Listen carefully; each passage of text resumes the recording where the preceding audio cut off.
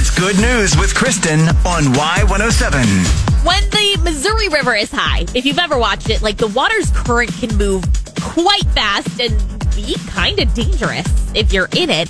And that's what one little girl discovered when she fell into a fast-moving river in China, immediately swept away. She was 7. She was unable to fight the strong current, but luckily, one man happened to see her fall in. He jumped in gracefully to the river from about 10 feet up, on a rock, powerfully moved towards the girl, who was now face down in the water. Onlookers were terrified for her, but he grabbed her, brought her back to shore, where other bystanders pulled her out, attended to her. Everybody involved saved the little girl's life.